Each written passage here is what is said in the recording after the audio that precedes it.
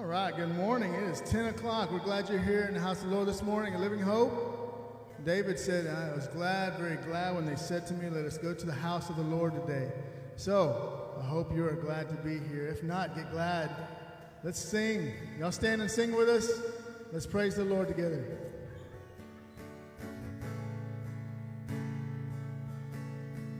I searched the world, but it couldn't fill me.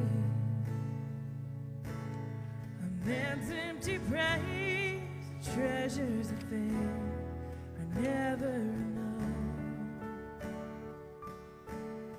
And you came along, and you put me back together. And every desire is now satisfied here in your love.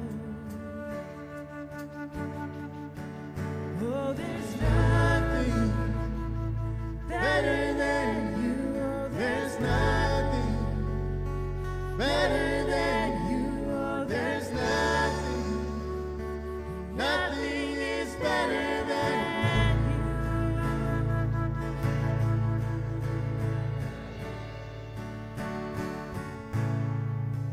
I'm not afraid. And I'm not afraid to show you my weakness, my failures and flaws. But you see them all, and you still call me friend. 'Cause the God of the mountain is God of the valley. And there's not a place your mercy and grace will find me again. Oh, There's nothing better than you. There's nothing better than you. There's nothing, nothing is better than you. there's nothing. There's nothing better than you. There's nothing better than you.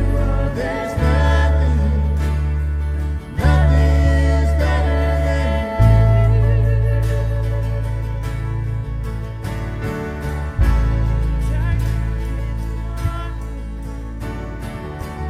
You give beauty for ashes. You turn shame into glory. You're the Only one You turn mourning to dancing. You turn mourning to dancing. You give beauty for ashes. You turn shame into glory. You're the Only one You turn graves into gardens. You turn thorns into armies. You turn seas into highways. You're the only one Oh, there's nothing better than you. Oh, There's nothing better than you. Oh, there's nothing, nothing is better than you. Let him hear it. You turn into gardens. You turn thorns into armies. You turn seas into highways. You're the only one who You turn grace into gardens. You turn thorns into armies. You turn seas into highways. You're the only one who You're the only one who can. You're the only one who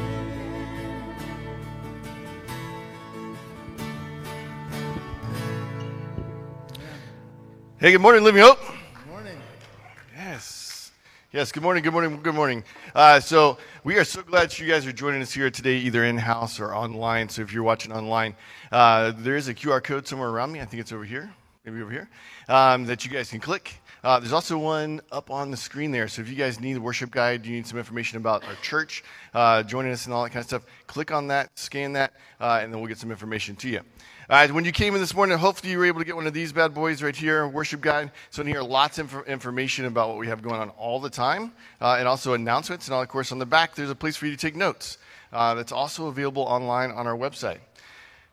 Now, if you are joining us today, if you're a guest with us today, whether online or here in the house, there's a card that looks like this right in front of you. So in that seat back in front of you, there's a card right there. It's a connection card.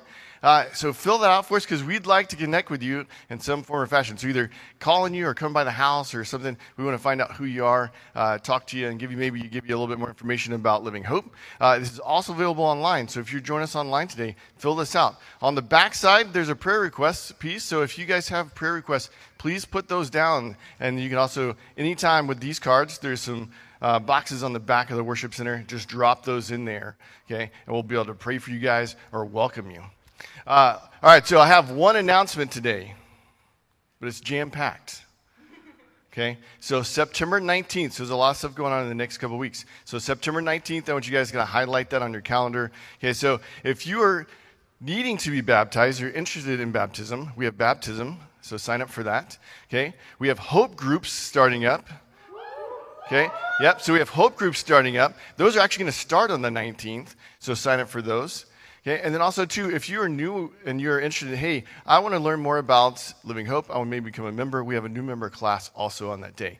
So sign up. I keep saying sign up, sign up, sign up. You can sign up on our Church Center app. So if you have your phone, Church Center app. If you don't have that, download it. There's also a link to it on our website. So if you don't have it, download it because we get a lot of information out through that. You can sign up through that. But also, too, as you walk out this morning, as you exit the worship center, there's a place for you to sign up and register for all of those things. So September 19th, a lot of things coming up in the next couple of weeks. Just like the rest of your life, where we're kicking off all kinds of things in your life, new schools, okay, if you're starting in any kind of organizations, all that kind of stuff's all starting right now. We're also going to have a ton of stuff in the next couple of weeks. So September 19th is an important day. So sign up for those things. If you have questions, too, hey, if you're not sure if I want to sign up, stop out there at the foyer and say, hey, what is this? Check it out or check it out online. All right, so remember, Hope Group sign up starts today. It's actually open today. It's open today. So sign up, sign up, sign up, and then all of those are actually going to start on the 19th. Okay, awesome. So welcome, welcome, welcome to Living Hope. If you haven't met the person next to you, it might be a good idea to do that now. Okay, do that now. Also, too, here in a second, children's chat, right? Yeah, here we go. If you guys will turn your eyes to the screen, we have children's chat coming up.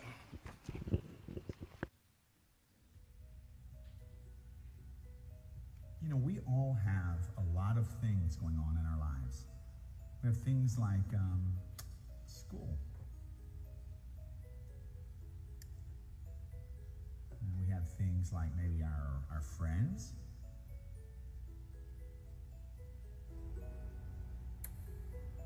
And then we have things like, I don't know, our families.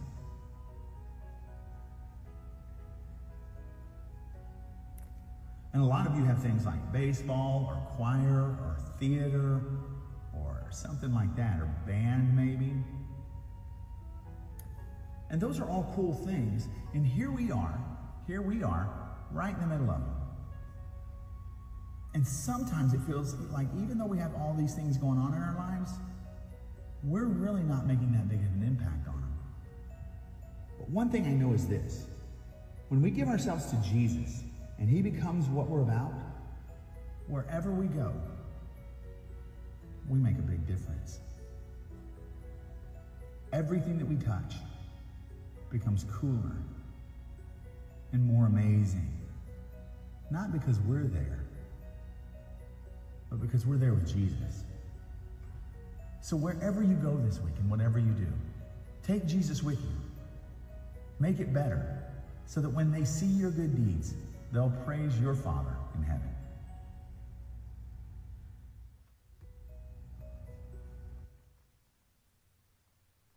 All right. Y'all stand and worship him together. Man, we're glad to see you this morning. Some of y'all are in for the game. Some of you we haven't seen in a long time. for all kinds of different reasons.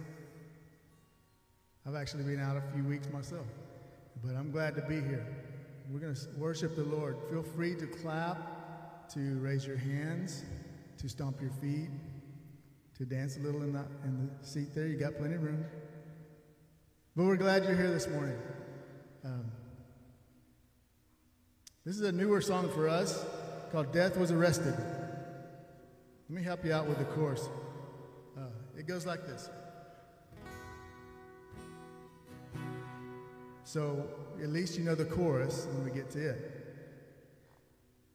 Oh, your grace so free washes over me.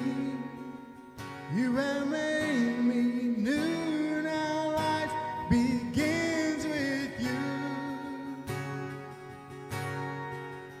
It's your endless love pouring down on us. You have made us new. Now life begins with you. All right. Pretty easy, right? All right. When we sing, y'all not singing to me. You're not singing to the person next to you. We're singing to the Lord. So remember that. If you need to close your eyes to forget that that person's next to you, if you don't think your voice is okay, well, God made your voice. If you got a problem with Him, then that is a problem. And so let's not worry about what everybody else has to say about our voices or how we sing or anything like that. Let's just worship the Lord with everything we got, okay? Let's start off here.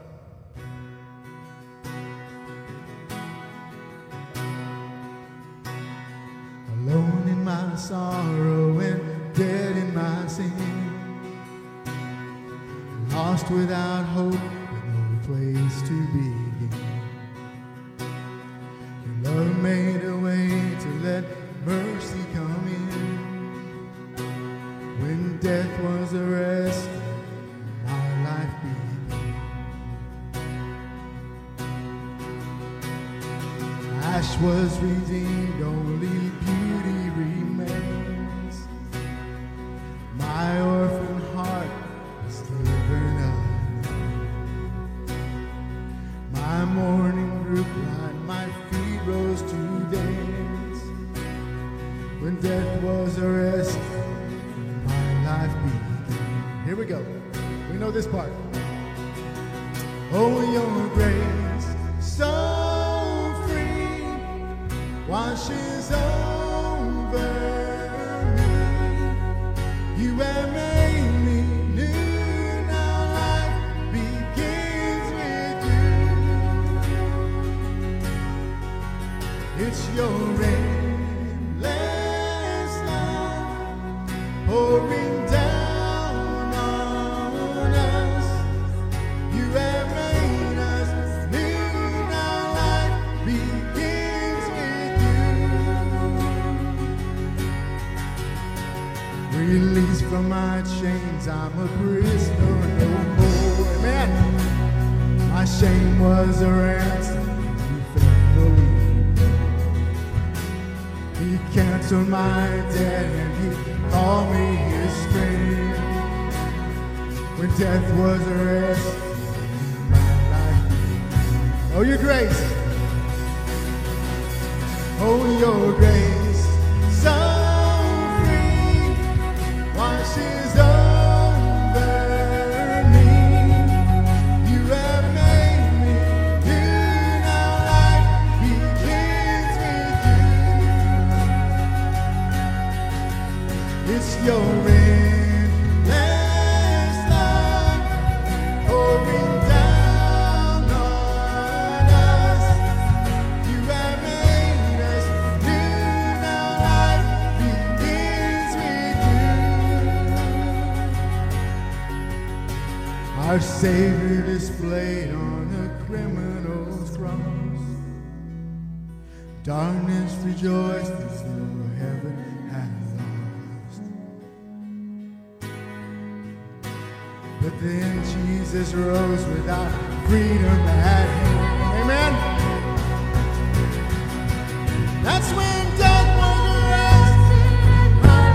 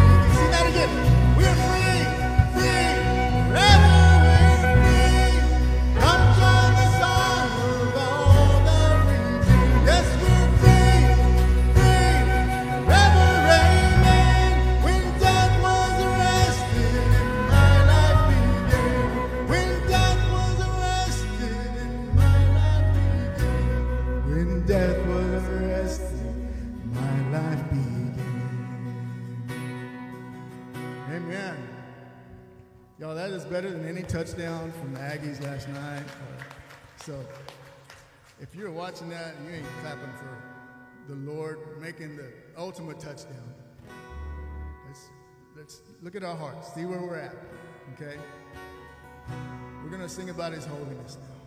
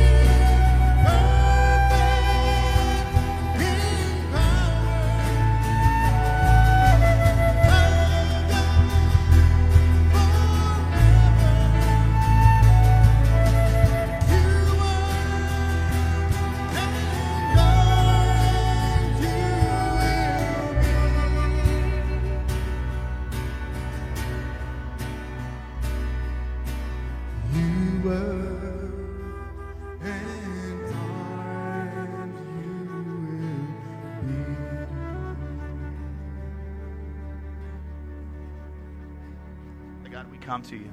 We come to you today. And we thank you that you are not like other gods. You're the one true living God who does not lie. That your word is sound and it is profitable for us, God. We pray that you would instruct us all today. That as we struggle and work through this scripture together, God, that you would teach us to live for you so that we can't get pushed around by all the things going on in the world.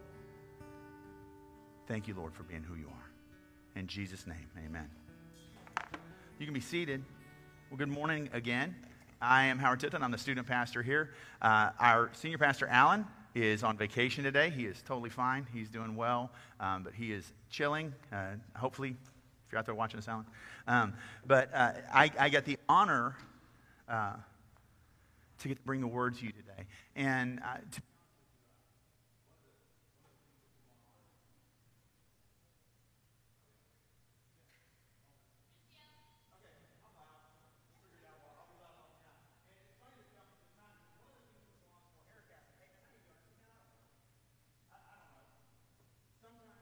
you know, it's difficult, man, because this is an amazing, wonderful, terrible honor to stand in front of you and say, here's what the Word of God says.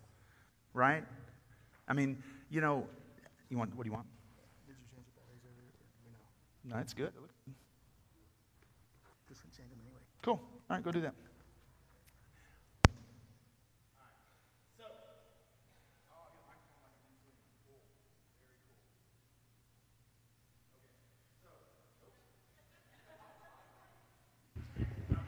There we go.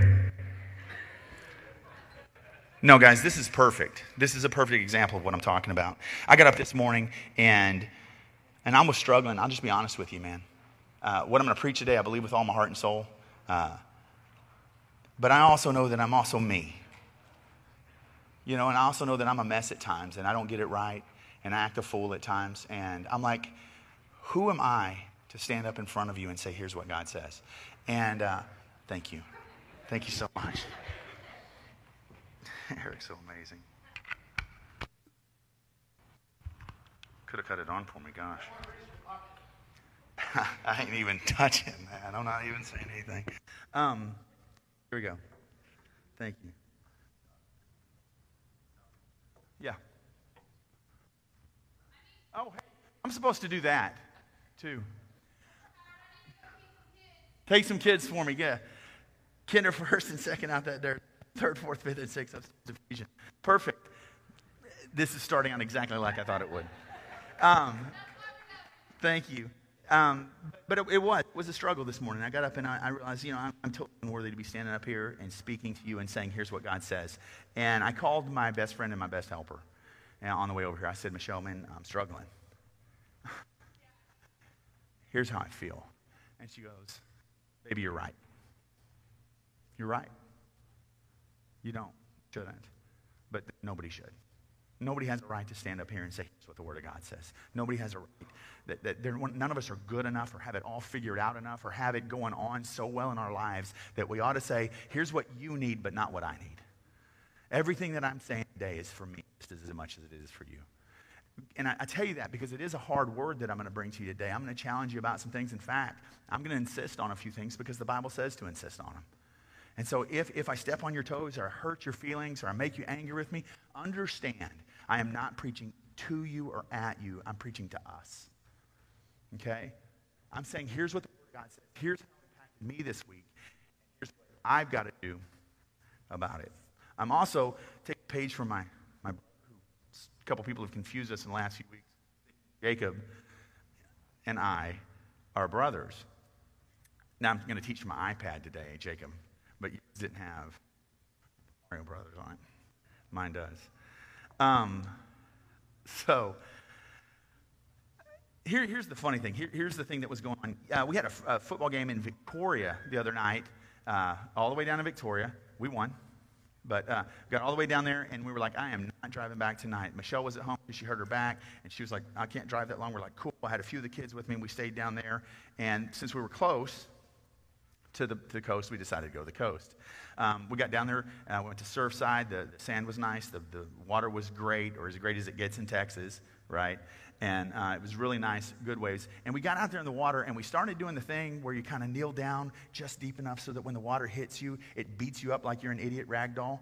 You know what I'm talking about, right? And I'm telling you right now, it is a disconcerting thing. It's a discombobulating thing for a guy that thinks he's big and strong to be beaten up so like helplessly by just a little water.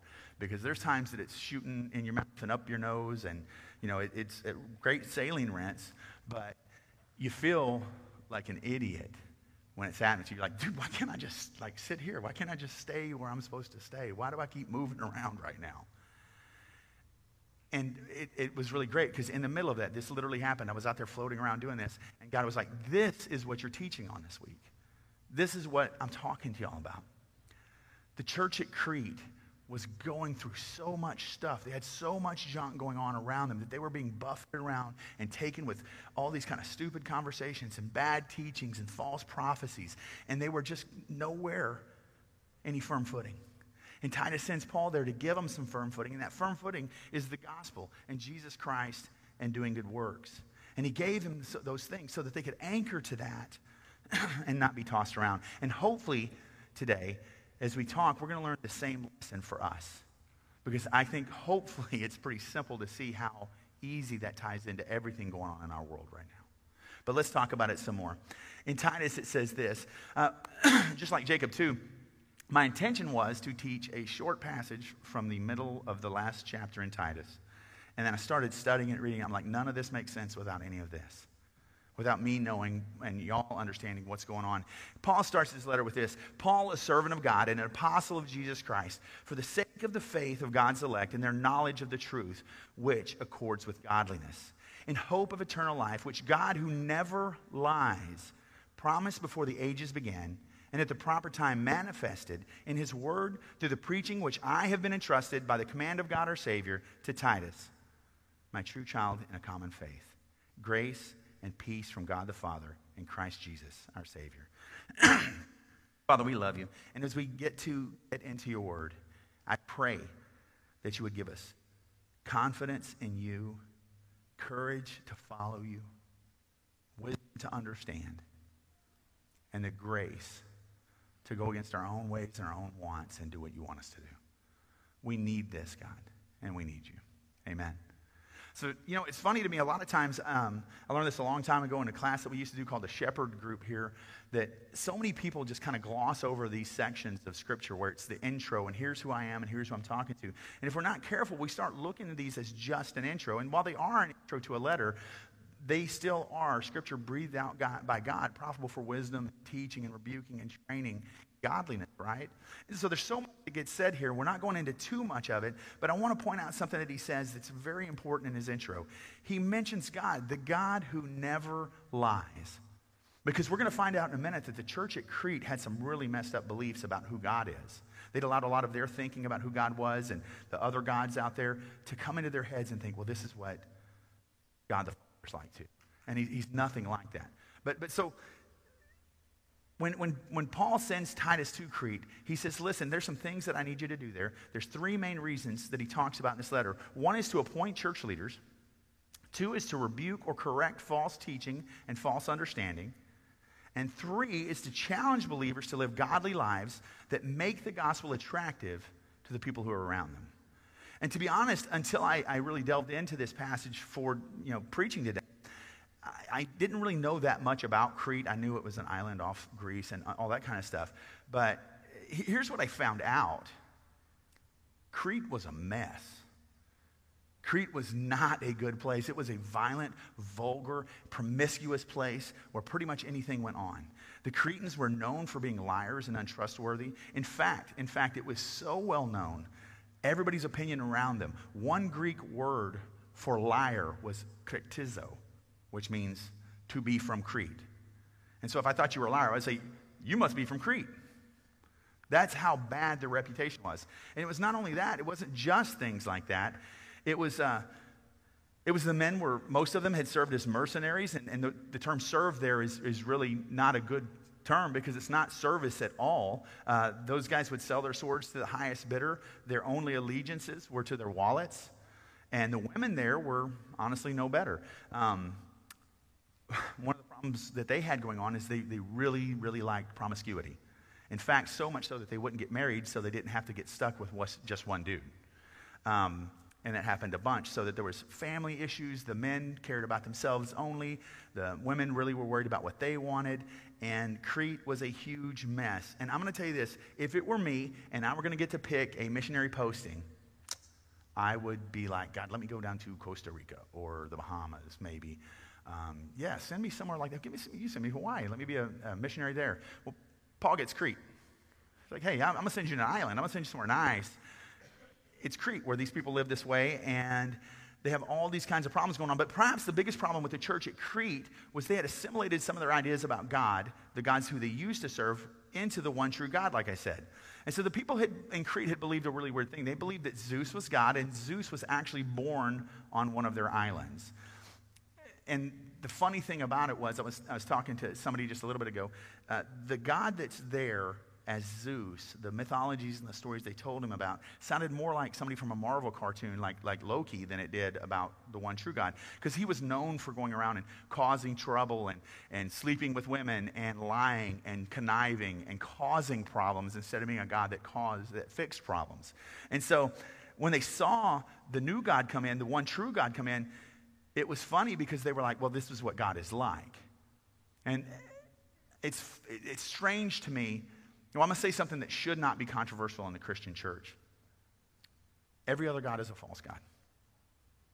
Okay? Every other false God comes from one place. And so we should not be surprised when they behave like this, when they lie and cheat and steal and kill and destroy. And so these gods are out there, these false gods are out there, and their ideas about who they are starts coming into their brains and thinking, well, this is what the one true God is like. And they were confused about the character of God and what Christian life should be. But it permeated so much of the church at Crete, not just the thinking around it, but even the people in the church were thinking that was what he was like. And these are some of the main reasons Paul tells Titus that you have got to appoint elders. He sent elders there because battling this kind of bad teaching and this that had filled the church was more than a one-man job. So he's like, man, you've got to go there, and you've got to get some guys that are good Christian men that believe correctly, that they live correctly, and you've got to appoint them and get them to help you fix this horrible teaching. And I'm not going to go into all of the criteria for elders and stuff like that. Obviously, as a church body, we've just been through those things since we just appointed elders. Like Jacob said the other day, if you have a problem with what he said, you don't need to go talk to him. You need to go talk to the elders because he's not one of them. He was very happy about that. I am one of the elders, so if there's a problem with something I'm teaching, you come to me and tell me about it. We went through all of that. We appointed elders here because we know that there's even the same things going on in the churches, not just our church, but the church in general. We have bad teaching. But Paul tells Titus, get these men to come around you, people that are living the correct life as best as they can. They're not perfect men. Nobody here that got appointed here or anywhere else as an elder, including Crete, was a perfect person. But with everything they were striving to be who God wanted them to be. And so he says, appoint these men, let them help you battle this stuff. They need to be the husband of one wife. They need to have other godly characteristics.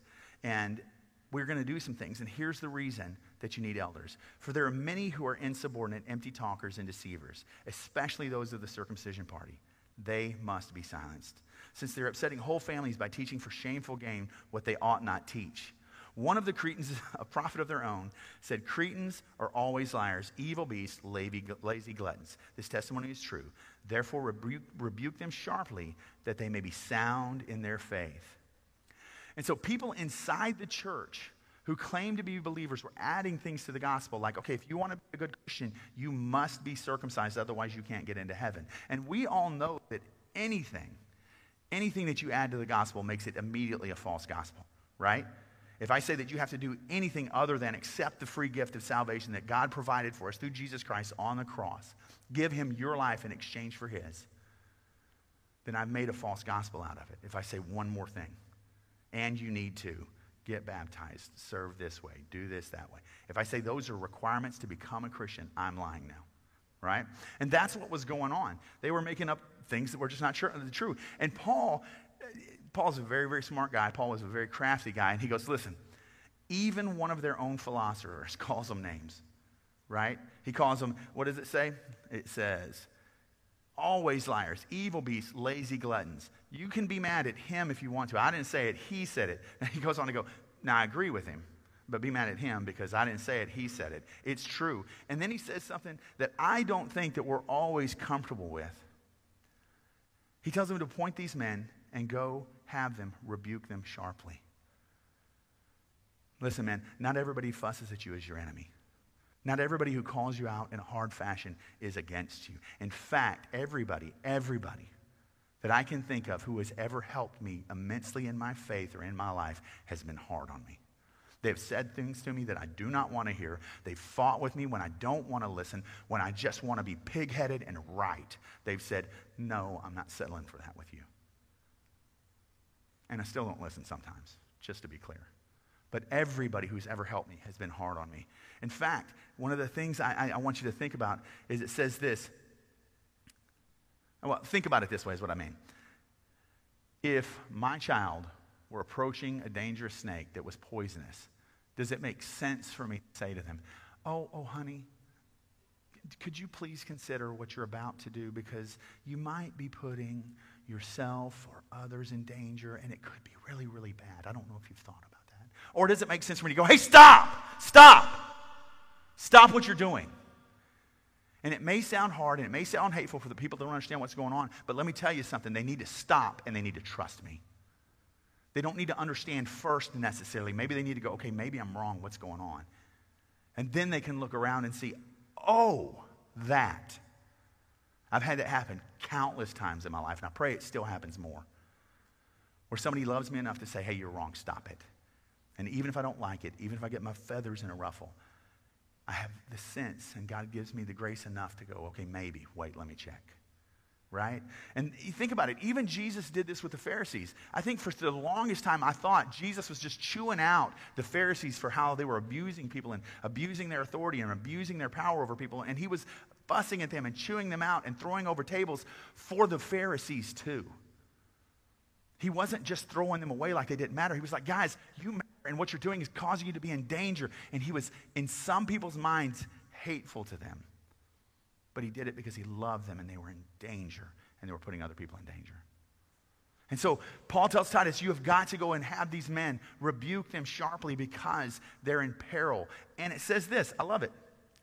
It says, rebuke them sharply that they may be sound in their faith. His call isn't, look, go fuss at them so they'll just shut up. It's go fuss at them so that they'll get sound in their faith and they'll become profitable men for the kingdom of God. That's the call, right? And so,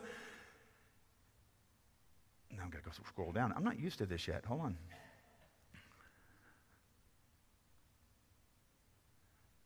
Here's the other thing. I also think that we have in our Christian culture, we tell people that we tell them what they should not do without giving them something better to do. You understand what I'm saying? I feel like a lot of times the church is known as, hey, don't do that. Hey, don't do that. Hey, don't do that. Stop that. Ooh, saw ya.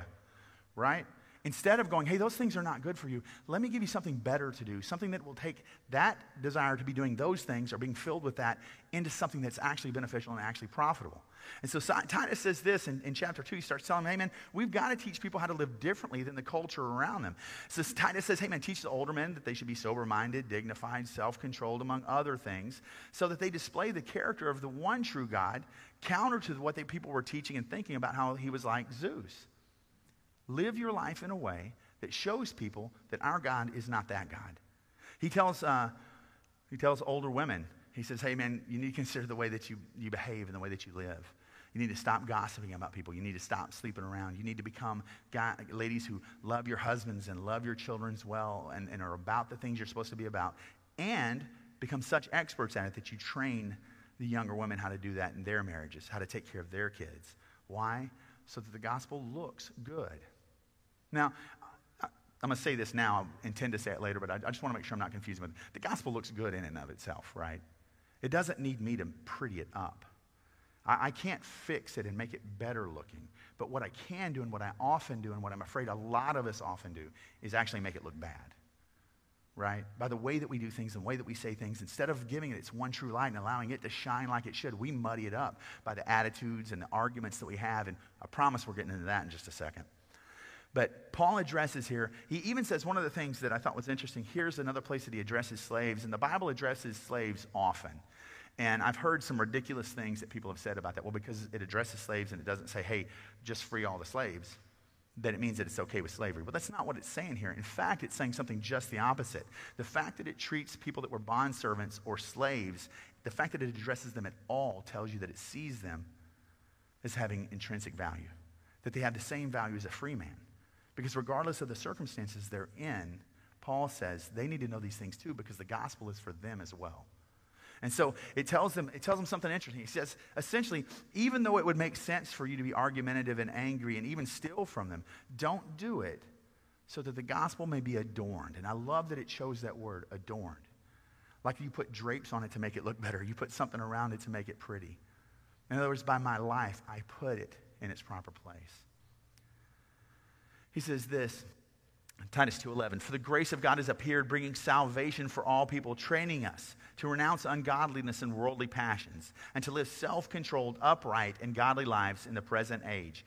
In the present age, whatever circumstances you're in, whatever we find ourselves in, whether it be good or bad, not when it passes, not when it goes away, when we're in the next season, but in the middle of the trial of our lives, or in the middle of the times that are great. Today, we're supposed to live self-controlled, upright, and godly lives because we are waiting for our blessed hope, the appearing of the glory of our great God and Savior, Jesus Christ, who gave himself for us to redeem us from all lawlessness, to purify for himself a people of his very own possession, who are zealous for good works. Declare these things. Exhort and rebuke with all authority. Let no one disregard you. Paul says, teach these things because it matters. It matters because Jesus came and died. But not only that, he is coming again. And that has got to change the way that we live and serve and hope. And one of my favorite things about this is in another translation, it says that Jesus came to set apart for himself a peculiar people. I love that word. Why? I don't know. Because I know that whether you know it or not, sometimes y'all testify me about me because y'all be like, man, that Howard, he's a peculiar guy. Amen, amen. I am a peculiar guy. But I think the peculiar is talking about here, it's being so different that when you're going through the junk in your life or the good things in your life, people look at you and go, why are they acting like that though? Why are they not getting angry like I would? Why are they not engaging like I would? Why are they not fighting? Or why are they not wasting time on this or that? Why are they not behaving like I would? That's peculiar. And it becomes a testimony of who we are, but more importantly, who we are in Christ and who he is. Because our lives begin to transform and change in ways that are people like, I knew you when, but what about now? And so, ultimately, he says, man, it's supposed to make people say, what's going on? And we get to tell them the gospel changed my life. I'm still not perfect. I still don't have it going on. But the gospel's done something to me I couldn't do it myself. Paul tells Titus, remind them to be submissive to rulers. You're not going to like this one, some of us.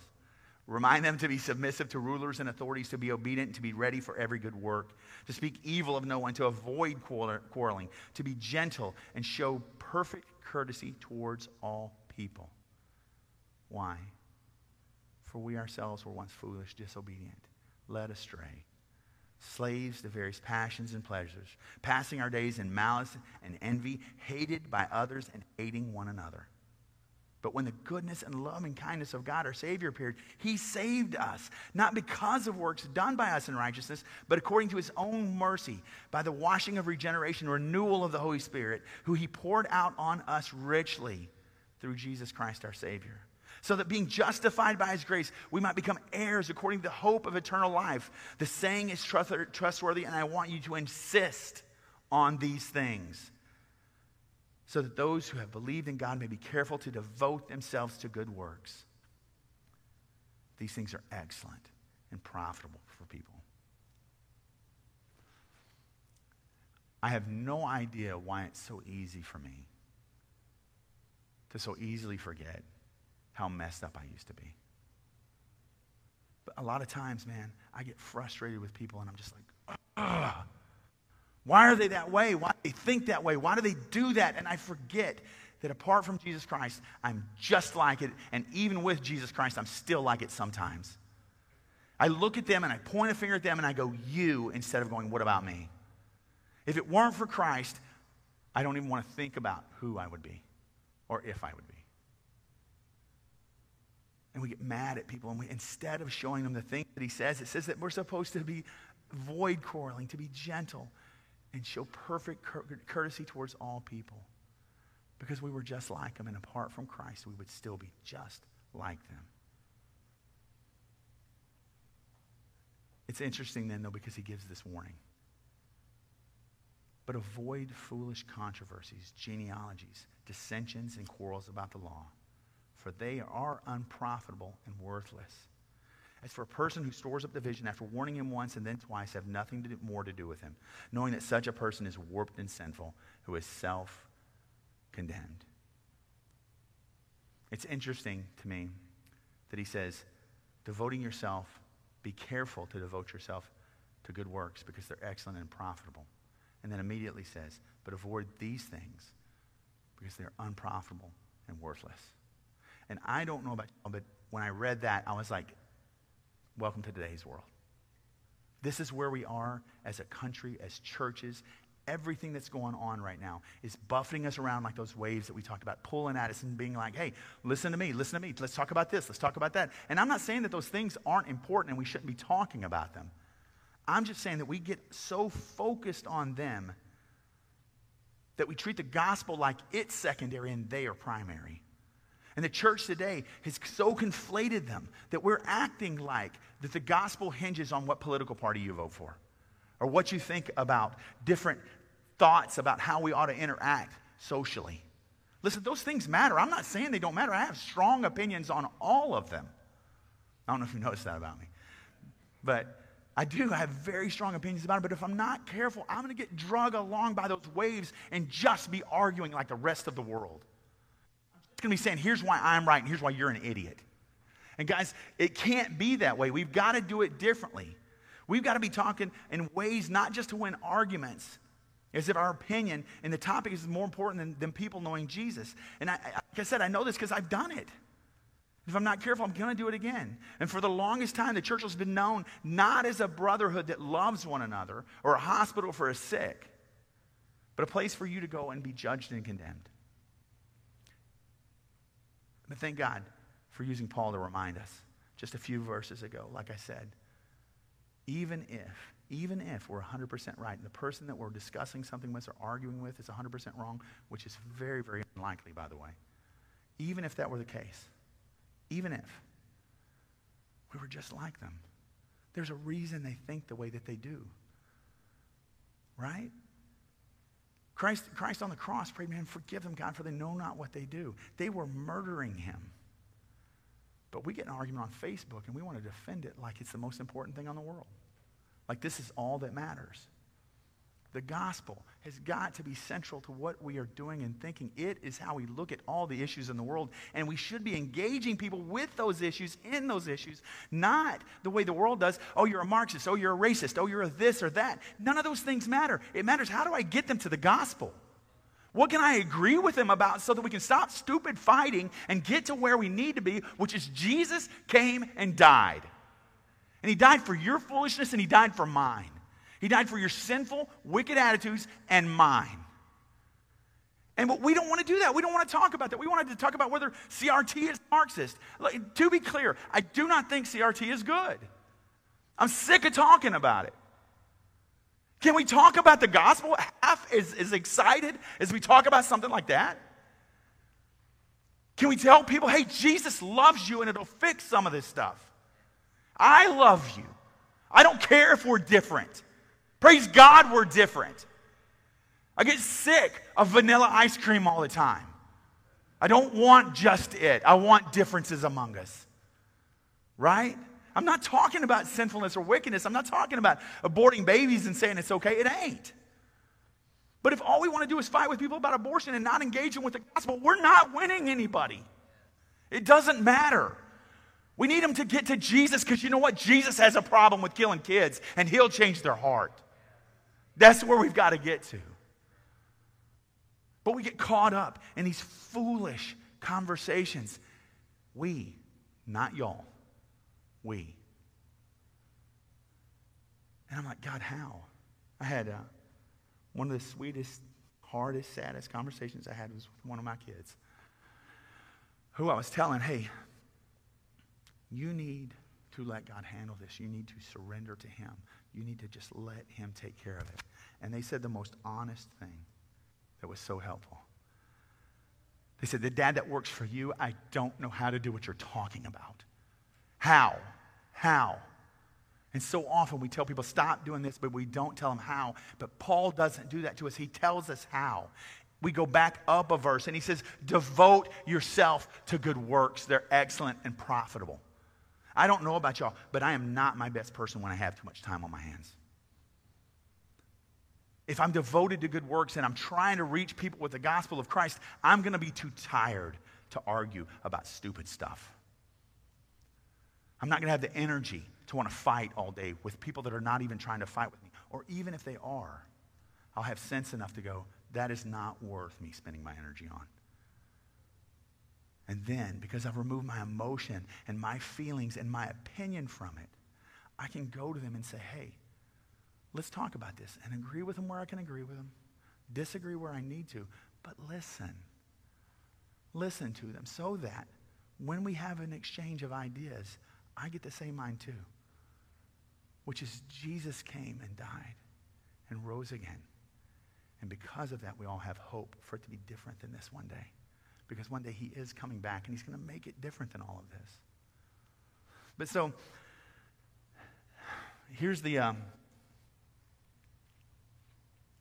my challenge for us today. Well, that was the challenge too.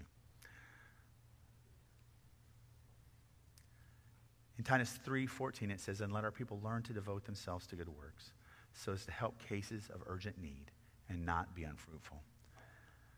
I like that it uses the word learn. It doesn't say just do it. That would have been a stupid answer when I was talking to my kid. Baby, just do it. Just do it. No. You got to learn to do it. It comes through practice, which also means it comes from messing up again. It comes from repentance. Oh, I did that again. I need to turn from it and turn back to what I'm supposed to be doing. And so we learn to devote ourselves to good works in cases of urgent need so that we're not unfruitful. And so I'm going to steal from Paul here. And I'm going to insist that we devote ourselves to good works. One of the things that Living Hope has always been known for is that we were devoted to good works. And I don't know that that's our testimony right now. And so I'm going to tell you this. Listen. The preschool needs you. And you need the preschool. Children's worship and youth need you. And you need children's worship and the youth ministry. Hospitality, SEA, which is our college and young adults, worship. I could go down the line. There's not a ministry here at Living Hope that doesn't need you. But I'm going to say this with all sincerity. You need the ministry more than it needs you. God is not waiting around hoping that we'll come in and do the things that he cannot do. That is not at all who he is. He wants us involved in the works that he has planned for us to do ahead of time so that he can grow us and change us and impact the kingdom as he impacts us. I know. We're still in the middle of COVID. I know that all this stuff is going on. All of these things are like the waves that are designed to push us away from what we're supposed to be about, and we've got to get back to it. We've got to draw a line in the sand at some point and say, okay, from here on out, here's what we're doing. We're going to learn to devote ourselves to good works so that we're not unprofitable. And the gospel is made attractive by us living a life that shows what it truly is. And guys, this is the gospel. God loved us so much that even while we were his enemies, he sent his one and only precious and unique son to die on a cross to pay for the sins of anyone who would turn from their way and allow him to be their God. And if any of you have not done this, I'm telling you, listen to me. It is the best thing. It is the most excellent thing. Everything else I said up to here isn't available to you because you don't have the power of the Holy Spirit living in you to do these things. I've told you that even as believers, we still constantly struggle with these things with the indwelling of the Holy Spirit. You need the power of the Holy Spirit and the forgiveness of Jesus Christ on the cross to help you live in a way that is different than the culture lives.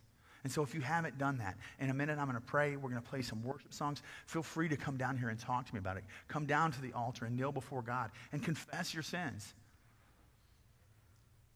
He is faithful and just and will cleanse you from all unrighteousness. Let's pray. Father, we love you. We need you. So much of what we've talked about today, God, is so hard for us. God, so many of our ways and our thoughts and our ideas seem right to us, but you even said in your word, there's a way that seems right to a man, but it leads to destruction. God, I know that's about heaven and hell, but it also is about our daily lives, I feel like. God, so as we come to you today and as we sing to you and as we worship you, God, if there's anything in us that needs to change, I pray that you would teach us. God, since there are things in us that need to change, I pray that you would teach us. In Jesus' name, amen. Y'all stand and sing with us.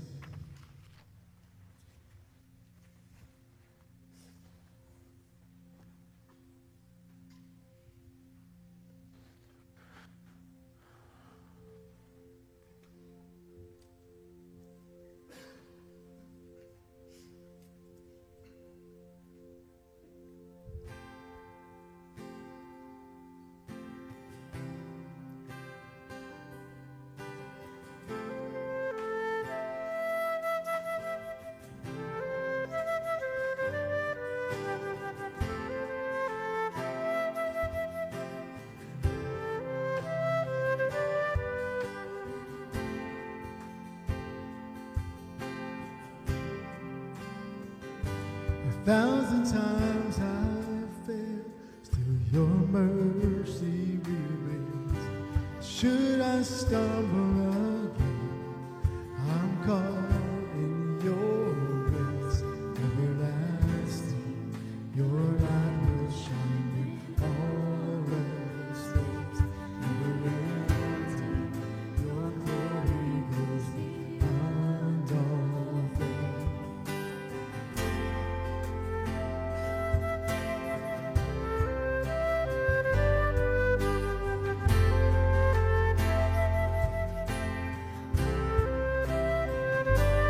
Will above all else, my purpose remains. Art of losing my soul and bringing you praise.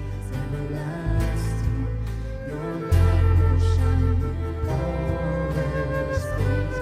Never ending, your glory goes beyond all things.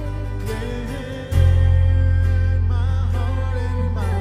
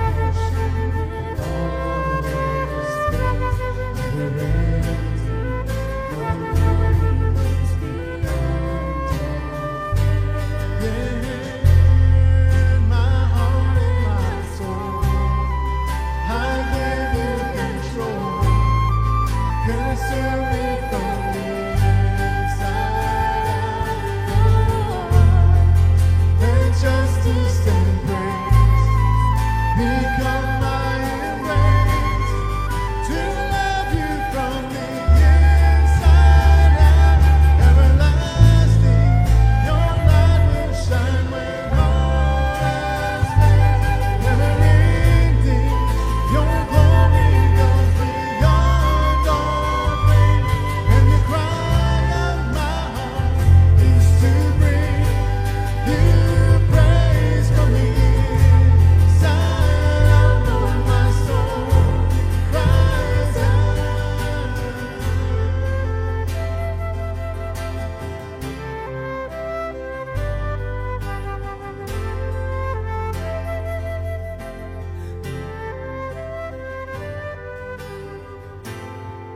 My heart and my soul, I give you control. Consume me from the inside out. Let justice and praise become my embrace, to love you from the inside out. Everlasting, everlasting, your light will shine when all else fades. Never ending, your glory goes beyond all fame. And the cry of my heart is to bring you praise from the inside out. Lord, my soul cries out. Everlasting, your light will shine when all else fades. Never ending, your glory goes beyond all fame. And the cry of my heart is to bring you praise from the inside out. Lord, my soul cries out from the inside out. Lord, my soul cries